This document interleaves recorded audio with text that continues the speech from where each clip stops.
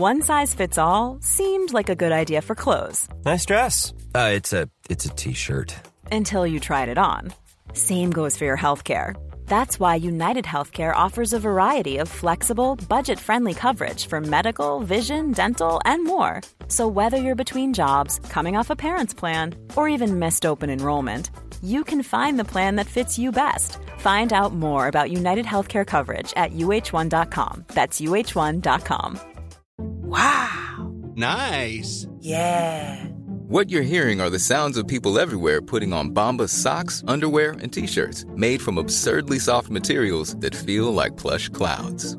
Yeah, that plush. And the best part? For every item you purchase, Bombas donates another to someone facing homelessness. Bombas. Big comfort for everyone. Go to bombas.com/ACAST and use code ACAST for 20% off your first purchase. That's bombas.com/ACAST. Code ACAST.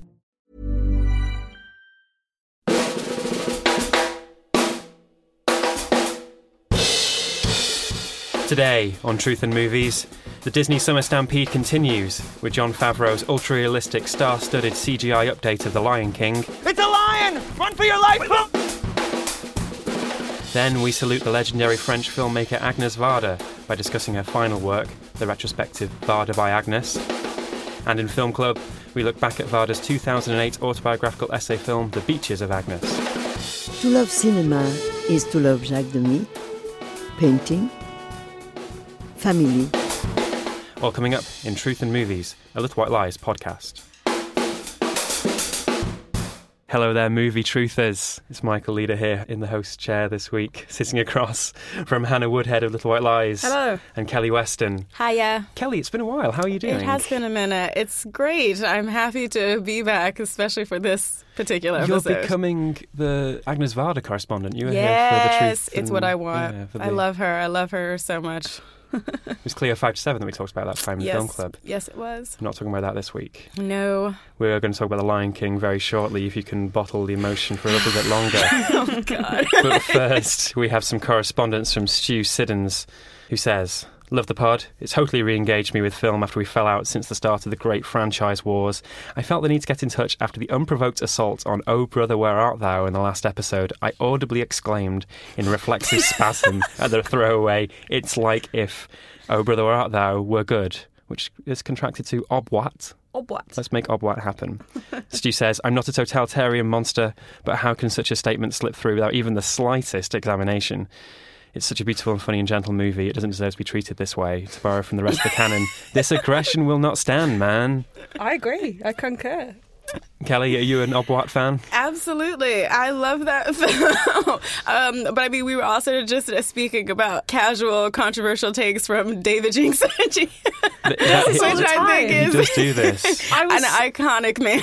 I was meant to do last week's podcast and I couldn't because I was ill, and he just went hog wild with the hot It's takes. all your fault, Hannah. It's my I think fault. That I'm sorry, David was Stu. perhaps drunk with power. He was on Yes. 4 episodes in a row. He had to say something. We'll take him off, bench him for a few weeks and teach him some humility. And, I'm quite shook that he said that. Disrespectful. The disrespect on George Clooney's name. Really the only good film George Clooney has made, if we're being real. Wow, now there's another hot take. Let's keep the hot takes going. we're coying Stu, them do you now. agree with Kelly there about George Clooney's track record? Let us know. Or if anyone else wants to let us know about these hot takes, you can do so at the usual channels, at Truth and Movies on Twitter, truthandmovies@tcolondon.com via email, or at the comments section at ldwlies.com/podcast. But enough about Oh Brother Where Art Thou. Let's get to this week's films. Up first, we have the remake of The Lion King.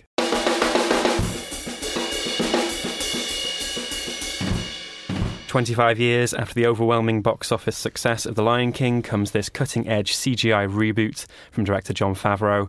If you were a child in the last 2.5 decades, it's likely you already know the story. A lion cub called Simba is exiled after his father, King of the Pride Lands, is killed by his treacherous uncle Scar. But he sings a few songs, makes a couple of friends, and learns some important lessons along the way before returning to take pride of place as king. Famous voices in this version include Beyoncé, Chiwetel Ejiofor and Donald Glover, as well as Billy Eichner and Seth Rogen as Timon and Pumbaa, who we hear in this clip. I missed him! I'm gonna get one of those vultures one day. I'm gonna get one. I don't know why it's so important to you. I just feel like it would make me feel better. Oh no, it's a little lion! That is not a lion. Well, then go check it out. What is it? That is not a lion. It's a furry bird. It looks like a lion. That's not a lion. Let me get a closer look. Excuse me. Oh, all right, let me see what we're dealing with here. It's a lion! Run for your life, Pumbaa! Hey, Timon, wait, Timon, wait. It's a little lion. It gets bigger. Can we keep him? Can we please keep him? Oh, okay. I promise. I'll walk him every day. If he makes a little mess, I'll clean it up. You'll be his little mess. He's gonna eat you and then use my body as a toothpick. But one day, when he's big and strong, he'll be on our side. I've got it. What if he's on our side? Hear me out! Having a ferocious lion around might not be such a bad idea. Well, then can we keep him? Yes, of course we can keep him! Well, my God, who is the brains of this operation? We're gonna name him Fred. There's a little bit of a laugh there from Hannah. I think Timon and Pumbaa are the only good part of this movie. I'm a big Billy Eichner fan anyway. Oh, he is, one of the reasons to turn up, maybe. I've not seen this film yet. Kelly, why remake The Lion King? Does this film make it an excuse for its own existence? Absolutely not. It doesn't. I mean, first of all, it's a shot-for-shot remake. I remember being in the screening with you, Hannah, and us looking at each other within the first few minutes of the film. They literally recreated every single shot from the beginning, from Circle of Life. But also, I think, part of the argument for remaking these films of the Disney Renaissance, which, I mean, we'll get into this a little bit more in a second because, again, these two films they're virtually identical, and so a lot of the same issues are coming up. The case that a lot of people are trying to make for remaking these early Renaissance films is, they think maybe we can correct some of the problematic racial and gender dynamics that were in those early films. And I suppose, but I don't think that Disney is really trying to do that. I mean, this is a very transparent money grab, and nothing in this film is really, I mean, I guess they give Beyonce, because she's Beyonce, who's voicing Nala, a little bit more to do, so Nala has more of an impact. Suppose I'm saying impact in air quotes. She has a lot of lines that sound like, let's get in formation, ladies. Right. But yeah, I think it's just not very good, and it's really sort of boring. I don't want to be a Lion King truther because, again, I also have a complicated relationship with that early film. I did love it as a kid, but, again, it has a lot of problematic racial elements to it. And it just is very shallow. And it's really ugly to watch because it just feel like it's about making money. So, yeah, let's talk about how it looks. I've seen it from the trailer and from the clips I've seen. It's very ultra-realistic, almost like those Disney nature documentaries that they make. They've splashed out all this money to make what used to be wildly expressive animal characters look as close to the real thing as possible. Does that work when they're singing Hakuna Matata and jumping up and down on logs? No. There's this great tweet that I saw after the film screened in the States, and it's visually stunning, but is that you're a nice guy, but of film criticism. It's the thing you say when you haven't got anything else nice to say about a film. Yeah. And I can respect the technology and the amount of work that's kind of gone into this, but I don't understand why. There's something Adam says in his review, the story is about a singing lion, and what is the benefit to making a singing lion photorealistic? I cannot fathom why they think this technology should be used for this purpose. Why can't they make, some stunning animated photorealistic film that isn't about lions. Who lions famously cannot emote. Right. I mean, this is the thing. I tried to be very objective about this, and I rewatched the original Lion King after we had seen this. And one of the things that makes something like the Stampede sequence such an affecting set piece is because of the emotional tension between these three characters. Obviously, it's comprised of all these different elements, so it is visually stunning. The music is great, but part of what really draws you in, actually not even part, the core of that sequence is this scared little lion cub and his scared dad, and then Scar who's scheming in the background. I don't even remember the Stampede sequence from this movie. We saw this film on, what was that, Saturday? Yeah. I don't remember it at all. It completely just went away because on a basic level, these photorealistic lions can't emote. Like, their mouths are moving.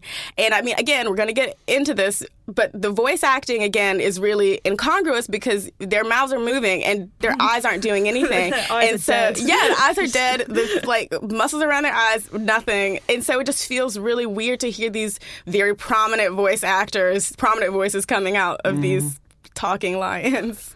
So let's talk about that voice acting cast. They've gathered, quite an incredible cast, including James Earl Jones returning as Mufasa from the original film. This is like their kind of big money cast. All the others, they've kind of like, in the Jungle Book we had like Bill Murray and Christopher Walken, but this one's the kind of, like this is the Avengers Assemble of Disney casts. And I mean, I already said I think that Seth Rogen and Billy Eichner are very funny and kind of riff off each other quite well. But the rest of the cast, I mean, even James Earl Jones just seems like he's like completely phoning it in. Like, and I think John Oliver Zazu is like, and I adore John Oliver. I think that he is a great comedian, and oh God, I just wanted him to stop. Yeah, like, he everything. was a lot. I was like, he's kind of like doing his little, like, kind of ad-libby bits, but then when he does the song with Simba, I just can't wait to be king. John Oliver, bless him, can't sing at all, and it was just like so cringe-inducing.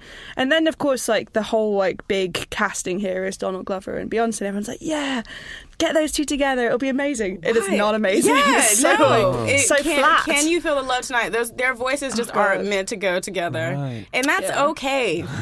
she's like doing like a power ballad, like, and she sounds great. She sounds phenomenal. He's just like, he's woo at 1. He's at 1. She's at 10. Yeah. He's at 1. Like, and there's this.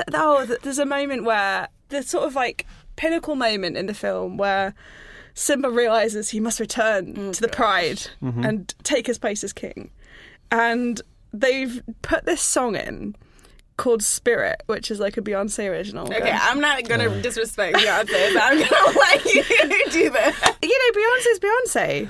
But this song, like, it's just like her going, Spirit. Like, I don't understand. I have nothing to say about that. I don't want the Beehive in my mentions. They'll find me. I mean, I love her, but, like, I just don't know why I do know why. I think it's that best original song, like, Oscar. Okay. But she's kind of like EGOT, and like, go for it.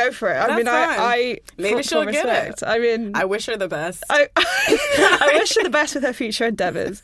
Can we talk about Chiwetel Ejiofor? Because again, I also want to preface this by saying Chiwetel Ejiofor has earned a lifetime of goodwill from me for Kinky Boots alone, but also Dirty Pretty Things. He's amazing in that.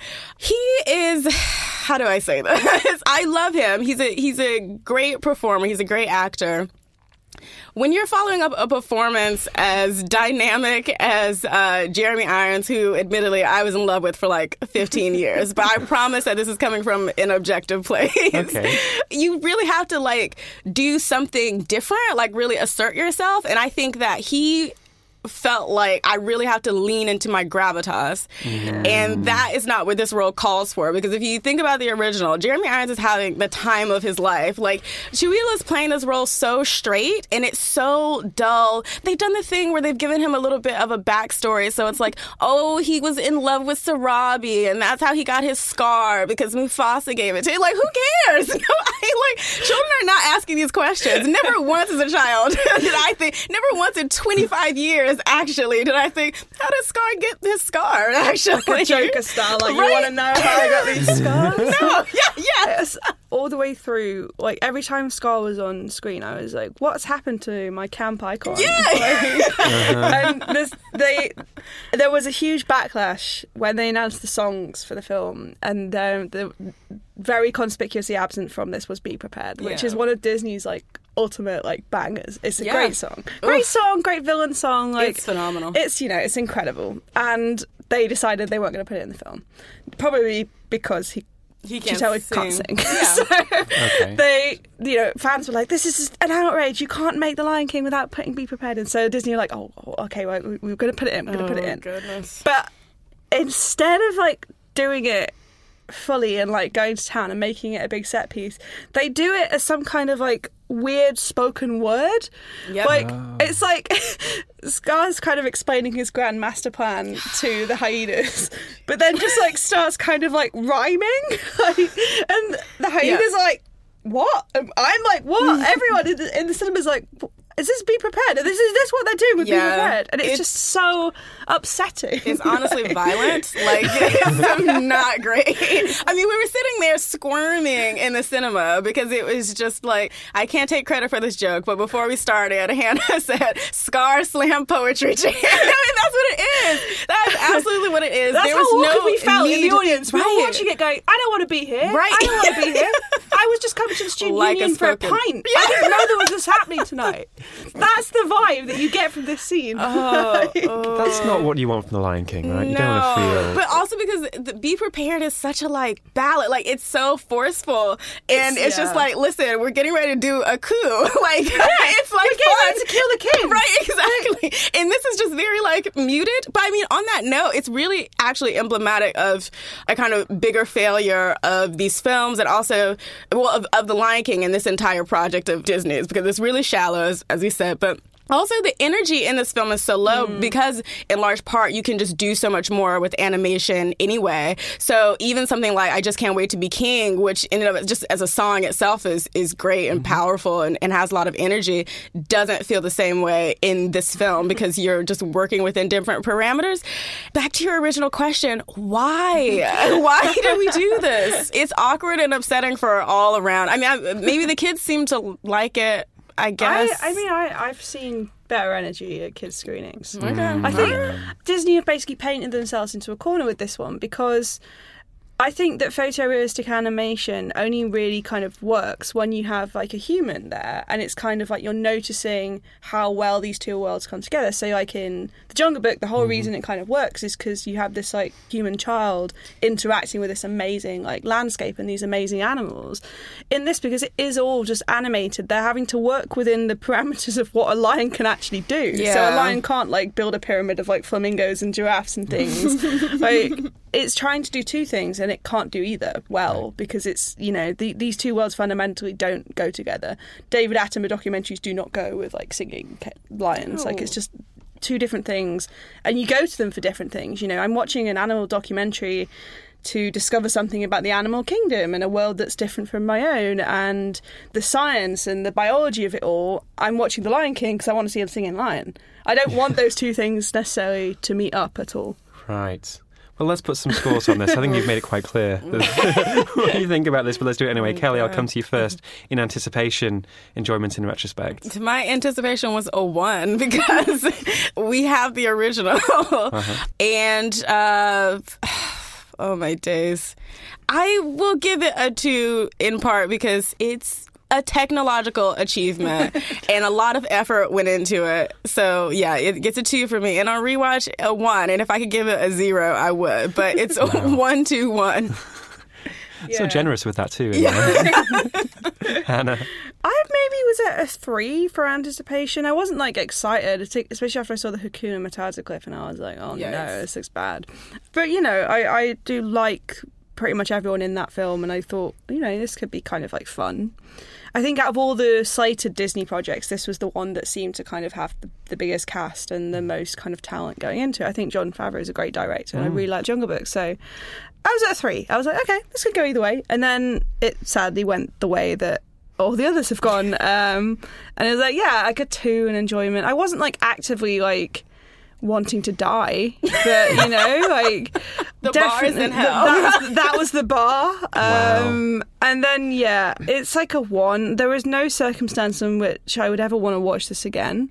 I watched The Lion King 2 after having seen this, and I was just like, even this like cash grab sequel they made in the 90s is so much better than this terrible, cynical remake that doesn't exist for anyone as far as I can understand it. So stay at home, rewatch the original, and maybe Lion King 1.5 and 2 Yeah, I going mean, to see this. Lion King 1.5 is basically Disney doing Rosencrantz and Guildenstern are dead, and it's incredible. I love that movie. I will go to bat for that any day of the week. Also, I want to say real quick, like, justice for Rafiki. Like, he kind of, like, gets nothing. I don't even think they say his name in the film. They don't say his name. Also, that actor, John County, is a wonderful South African director and actor, so it's just a waste of his talent. Yeah. It's incredible. And one of the few people from the continent in this film. Interesting. Yeah. Alas. To say that they've been like, this is like us righting some wrongs, right? And like bringing in like a black cast, and right. then they just kind of don't do anything with that, like. You know, but what can we expect? I'd love to hear from Jeremy Irons if he would like to write into Little White Lies. Sounds like you'd like to spend an afternoon with Jeremy Irons, really. I would. So I suppose we'll have to wait and see if they go the photorealistic route with Little Mermaid, maybe. Yeah, What well, would I that mean, look like? the word on the street is that Harry Styles is going to play Prince Eric for that. So if that happens, I mean, my interest level was already at 0, and now it's gone to like -6. Like, I don't want to watch Harry Styles do anything ever. Well, these films will never stop coming. No, The circle until of life they run will out. continue. Yeah, we're going to be on like Atlantis by next Christmas. You like, know what? The I rate had they're time coming. for Atlantis, weirdly, as a child.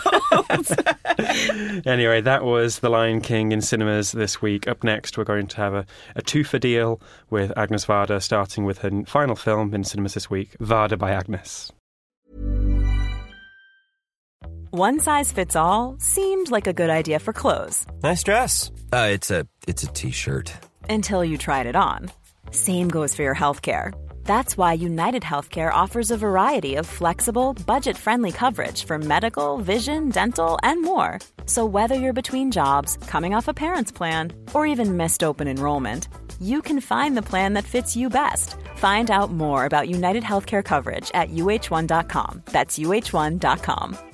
Ready to pop the question? The jewelers at BlueNile.com have got sparkle down to a science with beautiful lab-grown diamonds worthy of your most brilliant moments. Their lab-grown diamonds are independently graded and guaranteed identical to natural diamonds, and they're ready to ship to your door. Go to BlueNile.com and use promo code LISTEN to get $50 off your purchase of $500 or more. That's code LISTEN at BlueNile.com for $50 off. BlueNile.com, code LISTEN. Quality sleep is essential. That's why the Sleep Number Smart Bed is designed for your ever-evolving sleep needs. Need a bed that's firmer or softer on either side? Helps you sleep at a comfortable temperature? Sleep Number Smart Beds let you individualize your comfort, so you sleep better together. J.D. Power ranks Sleep Number number 1 in customer satisfaction with mattresses purchased in-store. And now, save 50% on the Sleep Number Limited Edition Smart Bed for a limited time. For J.D. Power 2023 award information, visit jdpower.com/awards. Only at a Sleep Number store or sleepnumber.com.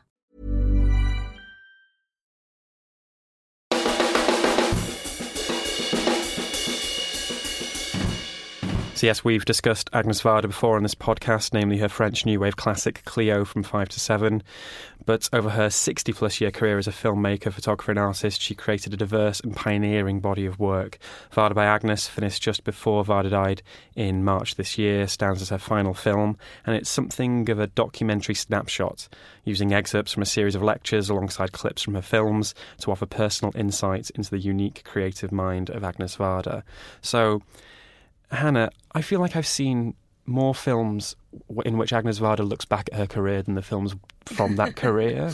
How do you describe Varda by Agnes, and is it essential, do you think? I mean, I was saying to you guys before we started doing the pod, I'm not massively into Varda. I feel like I'm going to get attacked for that. But, you know, I think she's fine from what I've seen of her. Like, I liked Cleo from 5 to 7, and, you know, I've seen some of her other stuff, and, like, it's fine. I have no, like, you know, no problem with her, but it's not necessarily my kind of thing. So for me, this really is like one for the fans. Like, I just don't know if I have the personal connection to Varda and Varda's work and the familiarity with her work to kind of get the most out of this. But I mean, as a final film, I think it's pretty, like, you couldn't really ask for a better final film. This is like her basically looking back on this incredible career and this, like, incredible life that she lived, and going film by film, basically talking about how she made the films and kind of sharing these really like joyful little anecdotes. You know, she talks about working with Robert De Niro, who's like her hero. I was in Morocco last year for the film festival, and Agnes Varda and Robert De Niro were both there doing lectures, and there was nothing quite as charming as seeing like the way her face would light up whenever he came into a room. She was just like, yes, which is how all of us have felt about Robert De Niro at some point. And so it is just kind of a really nice meandering sort of tour of her career. And, you know, I think the impression I got from watching this is that she knew she was probably not long for this world and decided to kind of do this retrospective. But I think it's 2 hours long, and unless you're kind of already pretty familiar with Varda's work, you might not necessarily get the most out of it. Right. I don't know, yeah. Kelly, I feel you're the most familiar with Varda's work around this table. Did it play better for you? Yes. To be honest, I did watch this after I had re-watched Speeches of Agnes, which was one of the first... Actually, that was the first film, weirdly enough, to piggyback kind of off of what you were saying. That was the first film of hers that I'd seen when I was like 19 or 20. And again, Speeches of Agnes is a kind of a retrospective of her life up until at that point. It came out, I think, in 2008, 2009. But it was a film that really really enticed me and swept me up into her work. And I think Varda by Agnes works in a similar way. I do think it's doing a distinct thing because it allows her to, I think, give more explicitly her philosophy of filmmaking, which is really pure, and because you see how dedicated she is to intimacy and like how curious she is about people. Portraiture really is a huge recurring theme throughout her work, and she began as a photographer and wanted to be, I think, a museum curator before she became a filmmaker. But her filmmaking is also about that, about sort of getting under people's skin, and she's not trying to categorize them, but because a lot of her films, like we did Cleo 5 to 7, Vagabond is about this as well. You don't really get a lot of context about that character. You just sort of get a snapshot of this girl's last few weeks of living. She's really generous and compassionate about people. She's not necessarily trying to, I guess, get to the ends of them, but, you know, just consider them and in the moment where they are. And there's something really beautiful about that. And so I loved hearing her explain that in so many words. And also about how, you know, her gaze is not voyeuristic. That's something I really appreciate about her work, especially when she's doing her documentary. She's getting really close to people. But it is all about, like, you know, sort of translating the intimacy that she feels with these characters that she has either written herself or is following, and trying to translate that to the audience, which I think she accomplishes in a really interesting way. I find it really fascinating that we're watching these two films side by side because they do cover such similar ground. They're both retrospective works made 10 years apart, a decade apart. In Varda by Agnes, she just describes Speeches of Agnes as being, as she was approaching her 80th birthday, she felt she had to create something. Yeah. And that is completely there in the work. It's a restlessly creative piece where she's visiting all of these locations from her life, revisiting films, revisiting relationships, but then also in a creative way doing that. One of the centerpieces is that she talks about the film company she sets up that's named after her cat, and tries to describe that as almost a metaphorical beach of her own, after the tradition of beaches like where she grew up or where she lived with her husband and so on over the years, or went to in California. And what they do is they actually dump tons of sand out in the main road outside their house, and everyone's wearing their swimming costumes and answering phones and acting. It's bizarre, but just so wonderful as well. Meanwhile, Varda by Agnes, 10 years later, she says she was approaching 90 at that point and didn't feel that restlessness in the same way. And you can feel that. It feels like, how to describe it? There's a very popular series it's a video series that you can subscribe to called The Masterclasses. Oh, yeah. Where they get and some sort of creative. Scorsese, Neil Gaiman did one for writing. Herzog has done one. And it is like that because most of the footage is made up of this lecture tour she gave where she's in an intimate setting talking, directly addressing the audience. And it's a very different relationship to the camera, to the finished piece, because she's less a creative, dynamic force putting these images together rather than someone who's narrating and then the images come from that. Yeah. It's different. It almost feels like this might be show my age a little bit, but if a great artist, a musical artist, remastered their entire back catalogue at some point, they might do a 2 CD best of with a couple of outtakes thrown in there to give you a primer, and that's what Varda Bagnes feels like. Yeah. So you mentioned Robert De Niro, Hannah. That's from this film 101 Nights that Varda made in the early 90s, which by all accounts was a humongous flop. But it sounds fascinating. I want to go and dig it out. I want to dig it. I've not seen that. I would love to see it. As someone who is not a massive Varda fan, one of the things I found very charming about the film is the way she talks about her unsuccessful, the elements of her career that didn't pan out. So the way she talks about this film, she's just like, yeah, it was a flop and that happened. Yes, I think, what's the best word for it? Just her very chill for us, and that's not the word I want to use, but she's so kind of at peace with her career, and obviously I think when she passed away there was such a kind of outpouring of grief and upset, but she seems like she was so kind of content with what she'd achieved, and so happy to have lived this incredible life and met these incredible people, and the sense you get from it, we see her talking to her collaborators who come on stage and talk to her, and she does just seem to be this force of nature that kind of affected all these people in all these ways, which I think is interesting. I think a lot of diehard Varda fans, not myself personally, but a lot of people have really lamented the memification of her in the last few years of her life. Her personality sort of lends to that, because she is just so, I hate this word, but it's the only word that's coming to my mouth. She's quite, quirky. She's offbeat. It's kind of understandable because, for most of her career, she was this really transgressive filmmaker.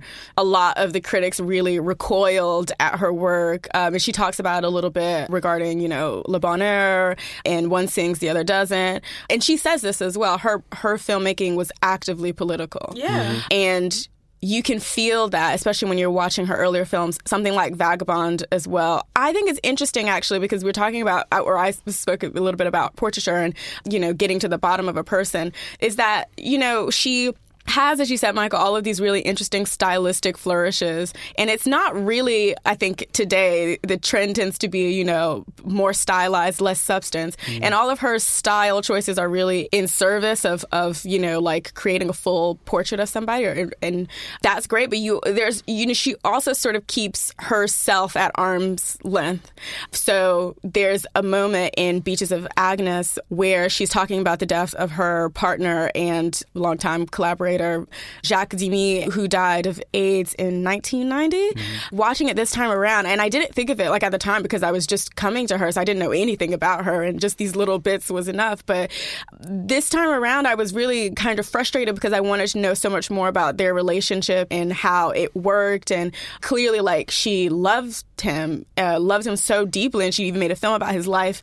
But there's still a real hesitation on her part to sort of let the camera get as close. So there's something, I guess, what I'm trying to say is there's something really intentional about what she's doing. She's still very much in control. And I think we sort of think of her now, and I hope this doesn't last, but, it's this sort of, comfy old lady who's just funny, but actually she's, quite knowing in what she's doing, and she's making all of these deliberate choices. And there's some bits of, well, not some, but quite a lot of her personal life that she keeps to herself.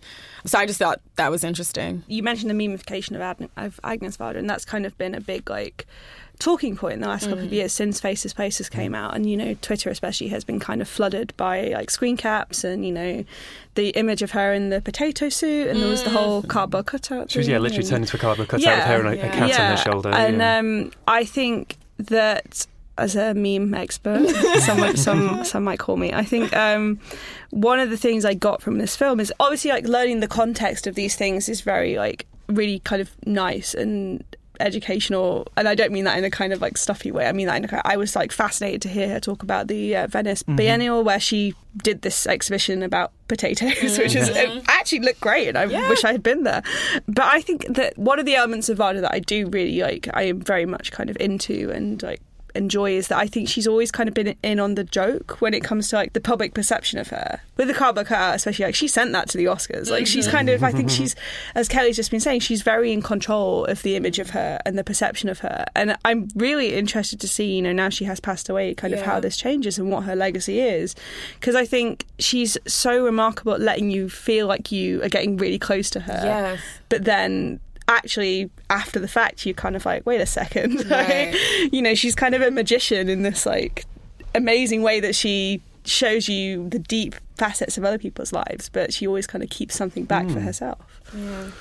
So what scores would we give Varda by Agnes, and then to follow, would we recommend that or Beaches of Agnes? Yeah, I mean, I probably like a 4 in anticipation. I'd heard a lot of good things about this. And then maybe a 3, just because I did feel, and this is totally on me rather than like an argument about the film, I think I didn't really feel it was doing much for me personally. It's not my bag. It's not really what I am like into as a film critic and as a personal viewer. But I will say, like, having this conversation and also like kind of thinking more about like Varda herself, in retrospect it's probably a 4, just because I'd really like to go now and like watch more of her films and kind of delve a bit deeper into her as a filmmaker. Kelly? It's just 4s across the board for me.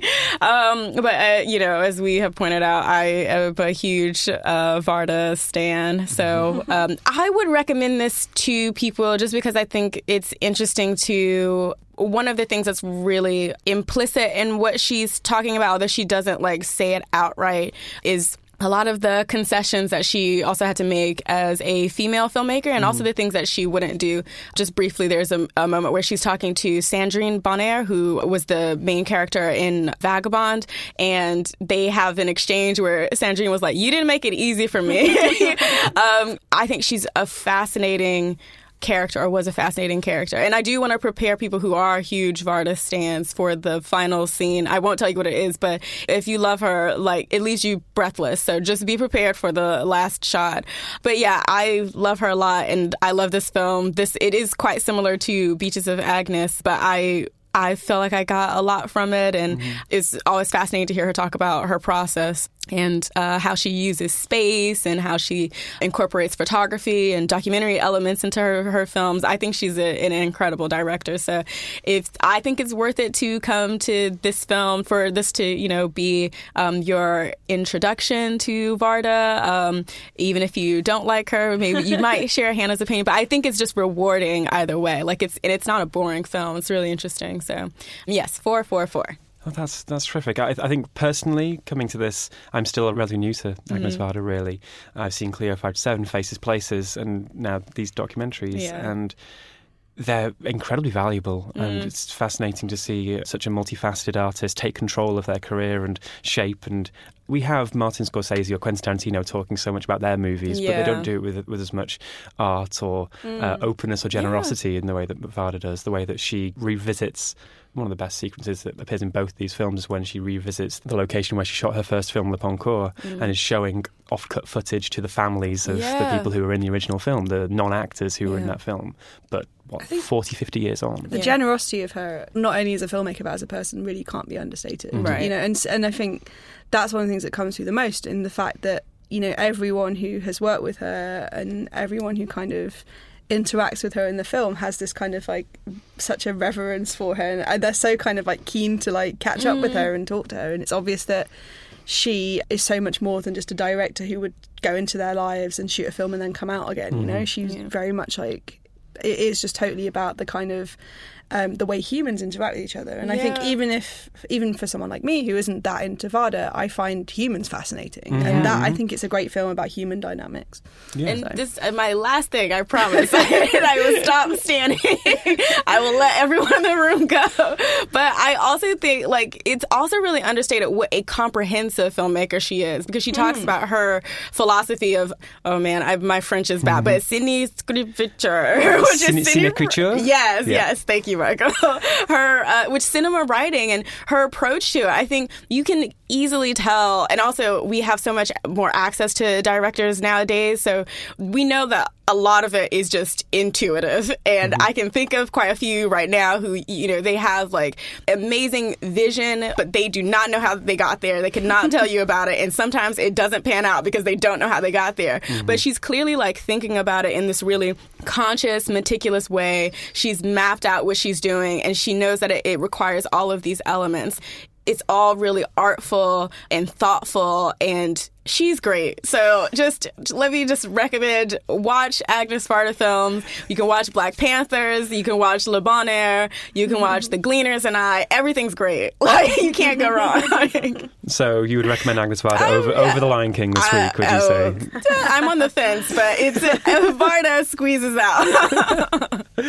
Thank you both so much for your opinions this week. So Varda by Agnes and The Lion King, both in cinemas, and The Beaches of Agnes is available to rent and stream from your favoured renting streaming service of choice. Next week we have The Current War, dramatisation of the pioneering electric system. I think we should respect that pun. I think it's a great, nice pun. Is a very funny joke. It would have been even funnier 2 years ago.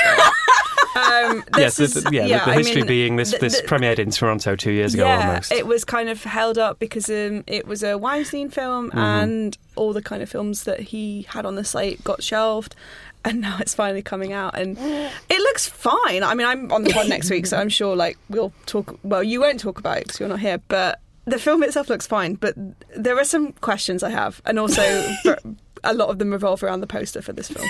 So one of my questions for you, Hannah, so this film stars Benedict Cumberbatch, Tom Holland. It also has Michael Shannon. My boy? Is Michael Shannon one of your boys? Michael Is he on the list? One of my boys. Okay. One of my boys as well. Someone needs to keep this list going because we're going to be adding to it. If anyone wants to start that at home. Hannah's boys. So we've got Adam Driver, Jake Gyllenhaal, Oscar Isaac and Michael Shannon so far. Nice. Is Tom Holland not on that list? I feel like his parent rather than he's my boy. All the way through Spider-Man Far From Home, I was just like, I want to adopt him and Zendaya and keep them safe. They're adorable. Shield them from the world. Not Benedict? No, he's not one of my boys. Do not like Benedict. Well, that's The Current War. Tune in next week to see what Hannah makes of that, whether Michael Shannon is still on the list or not. We also have Marianne and Leonard, Words of Love, which is a documentary about Leonard Cohen and his muse Marianne. And then for Film Club, because it's a restoration and a re-release, is Park Chan-wook's Old Boy, one of the best films of the 21st century so far. I'm going to be here to talk about that. I mean, I'll watch that. I can phone in, I'm sure, from Glasgow. and here's Michael from Glasgow. Be great. Anyway, Kelly, Hannah, thank you so much for joining me this week. I'm Michael Eder, and as always, this has been a 7 Digital production.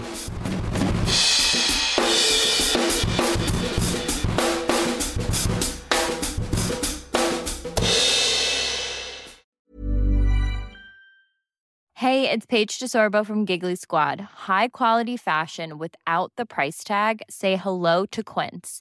I'm snagging high-end essentials like cozy cashmere sweaters, sleek leather jackets, fine jewelry, and so much more. With Quince being 50 to 80% less than similar brands. And they partner with factories that prioritize safe, ethical, and responsible manufacturing. I love that. Luxury quality within reach. Go to quince.com/style to get free shipping and 365-day returns on your next order. Quince.com/style.